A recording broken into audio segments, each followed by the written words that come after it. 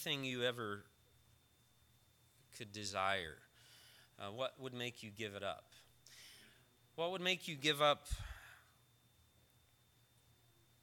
really anything of value, anything that you could ever wish for, unless it would be to gain something better, to gain something greater? Jesus, in eternity past, shared an equal standing and equal status with the Father. And the Apostle Paul tells us in the book of Philippians that he emptied himself. He poured it all out. He gave it all up. He left the splendors of heaven and everything that he had to come down and to wrap himself in the flesh of an infant child and to live in this world. And why would he do that? Well, I would like to take just a few minutes as we close the service and remind you why he came. God created this world with a perfect design. As we read through the Genesis account of creation in Genesis chapter 1, over and over again, we read that as God was creating the world, he said, "It is good. It is good. It is good. It is very good." And when God created humanity and placed them in the garden, and God and man walked together and fellowshiped together, God had exactly what he wanted: the relationship with humanity. Someone who had the ability to choose to live with him and walk with him in relationship. And this was God's design, God's plan. And the only thing that man had to do was obey God in one thing. God placed in the middle of the garden a tree. And he told Adam and Eve, of the fruit of all of the other trees in the garden you can enjoy except for this one tree, the fruit of the knowledge of good and evil. And when the serpent came and tempted Eve to partake of that forbidden fruit, the first thing he did was to try to convince her to question God. Has God really said that you must not eat the fruit of this tree, or else you will surely die? And the serpent said, God knows that you won't really die the day that you eat that fruit. Really, you will become as God, knowing good from evil. The reality is, what happened is not that man became like God, but man became a counterfeit God unto himself, seizing from God the right to define good and evil. Rather than trusting God's definition of good and evil and walking in obedience to him, they said, no, we want to decide for ourselves what is good and evil. And that was behind man's attempt, man's act of disobedience, was seizing control away from God. And when that took place, sin entered the world. Sin is simply anything that is contrary to God's will. Often sin is us simply trying to meet God-given desires and God-given appetites in a way that God has not designed for those things to be satisfied. Sadly, sin leads us to a place of brokenness. Brokenness. Someone has said that the most easily verifiable fact in all of the world is this fact, the brokenness of humanity. And we see this everywhere that we look in the world, from the tragedies that happen, the storms that take place, and lives are lost and property is destroyed, children losing lives in tragic accidents, sickness and disease and crime and punishment, and the list could go on and on. Everywhere we look, we see the signs of brokenness in the world. Amen? Amen. Humanity tries in our own way to escape from that brokenness. We try through education, and we try through good works, and all of the attempts, all of the things that are happening in the political offices of our world and our nation, I believe, are simply man's attempt to organize the world in such a way that it allows us to escape the brokenness of our world. But God knew that there would only be one way ever to escape that brokenness that comes about because of sin, and it is what we understand as the gospel. The gospel is a word that simply means good news.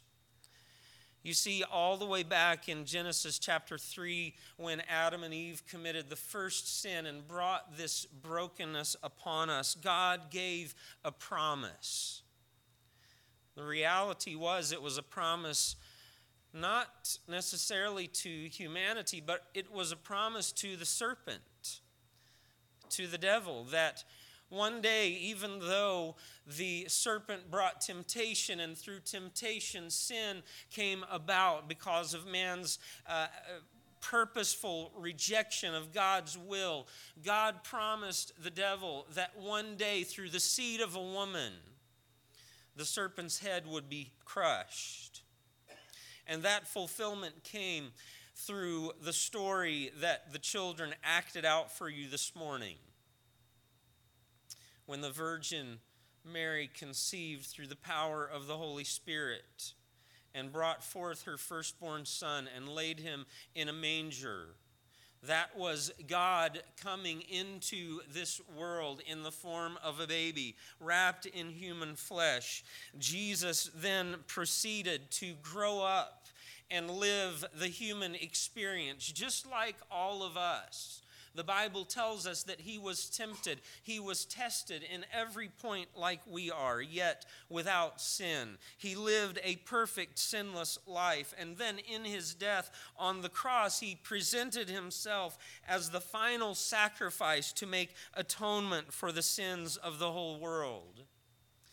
The Apostle John tells us in his letter, the book of 1 John, by this we know what love is, because Christ died for us, and he gave himself as the propitiation. That is the atoning sacrifice, the sacrifice that turns away the wrath of God against sin. He did this to demonstrate the love of God. And then Jesus rose again on the third day to prove that he was who he claimed to be, God come in the flesh, and that he actually had accomplished God's plan of redemption.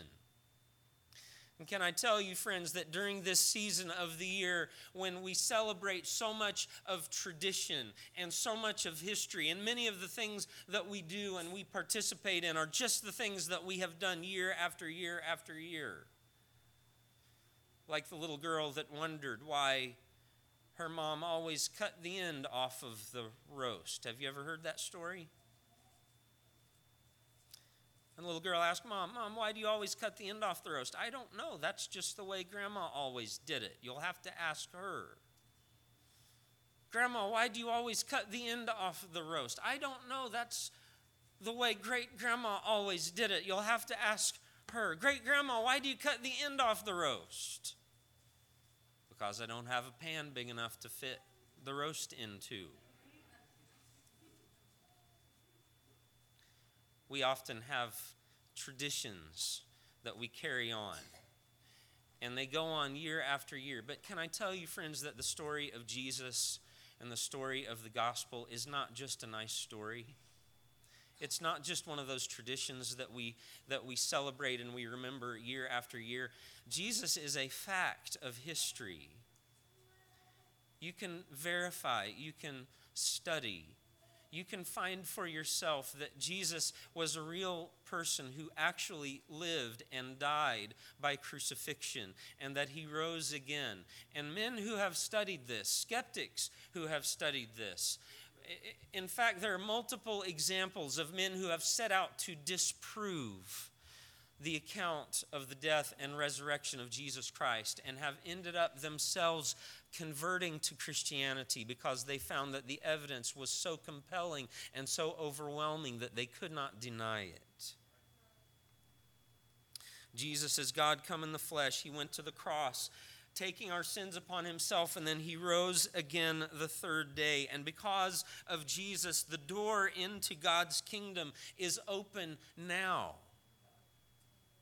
And we can step into it now. You can receive eternal life now.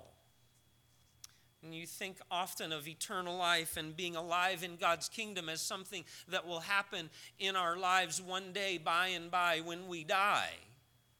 But it's not just something that will happen once upon a time. It's something that is available to us now. And friends, if you don't take advantage of it now and step into God's kingdom now, it will not be available to you to step into after time has passed.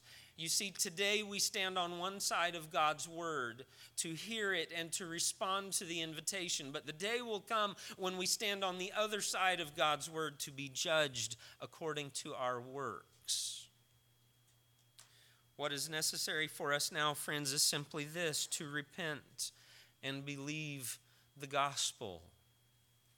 To admit that we are broken and sinful and needy people who stand in desperate need of the salvation that is provided to us through Jesus Christ when he died on the cross. But you see, friends, this is not the end.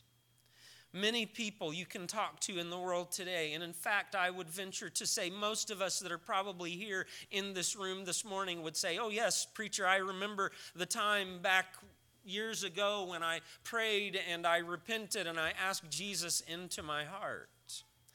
But sadly, for a lot of people, that's where it starts and that's where it ends. Many people pray and confess their sins and receive Jesus into their heart and feel as if that is their ticket stamped to heaven. And now they don't have to worry about life. They can simply just wait until they die and they get to go to heaven when they die. But friends, can I tell you something kindly? God loves you just the way you are, but he is not content to leave you that way. He is not content to leave you that way. And God's design as we turn to him, we repent and believe in the gospel, is that we then begin to follow Jesus. And then God, through his grace and the power of the Spirit, changes us and shapes us into the image of Jesus Christ so that we recover and pursue God's original design for humanity in the first place. This is the process that we call sanctification. It is God working in us through his grace and the power of his Spirit to make us like Jesus. And if the gospel does not bring this about in your lives, what the gospel is intended to accomplish has not been completed in your life. Can I say that one more time and ask you, listen up real closely.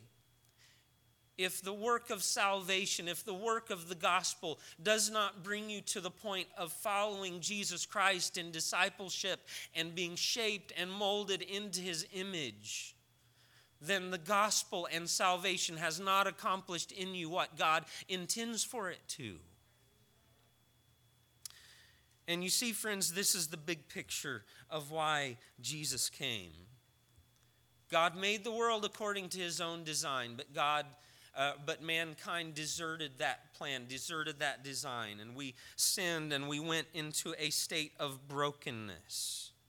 But God sent Jesus bringing to us the gospel, the good news of the open door into God's kingdom. And by repenting and believing the gospel, trusting in the sacrifice of Christ on the cross, we can have not only our sins forgiven, but be reborn. We can be born again into a new life and adopted into God's family. And then we recover and pursue. We complete the circle. We begin turning back to God's original design as God works in us to shape and make us into the people that he wants us to be. This is the reason why Jesus came. He lived the perfect life that we could not live. He revealed God to us in a way that we could not otherwise understand or receive. And he paid the price that we could not pay. And friends, by trusting him, we can not only know that we are alive in God's kingdom and will go to heaven when we die, but we can become the kind of person now that God intends for us to be.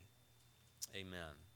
I'd like to ask the musicians to step back to the instruments, please. We're going to go back to one of the songs that we sang earlier, O Little Town of Bethlehem, and sing one of the verses that we didn't sing earlier. I think it's page 169 in your hymn book.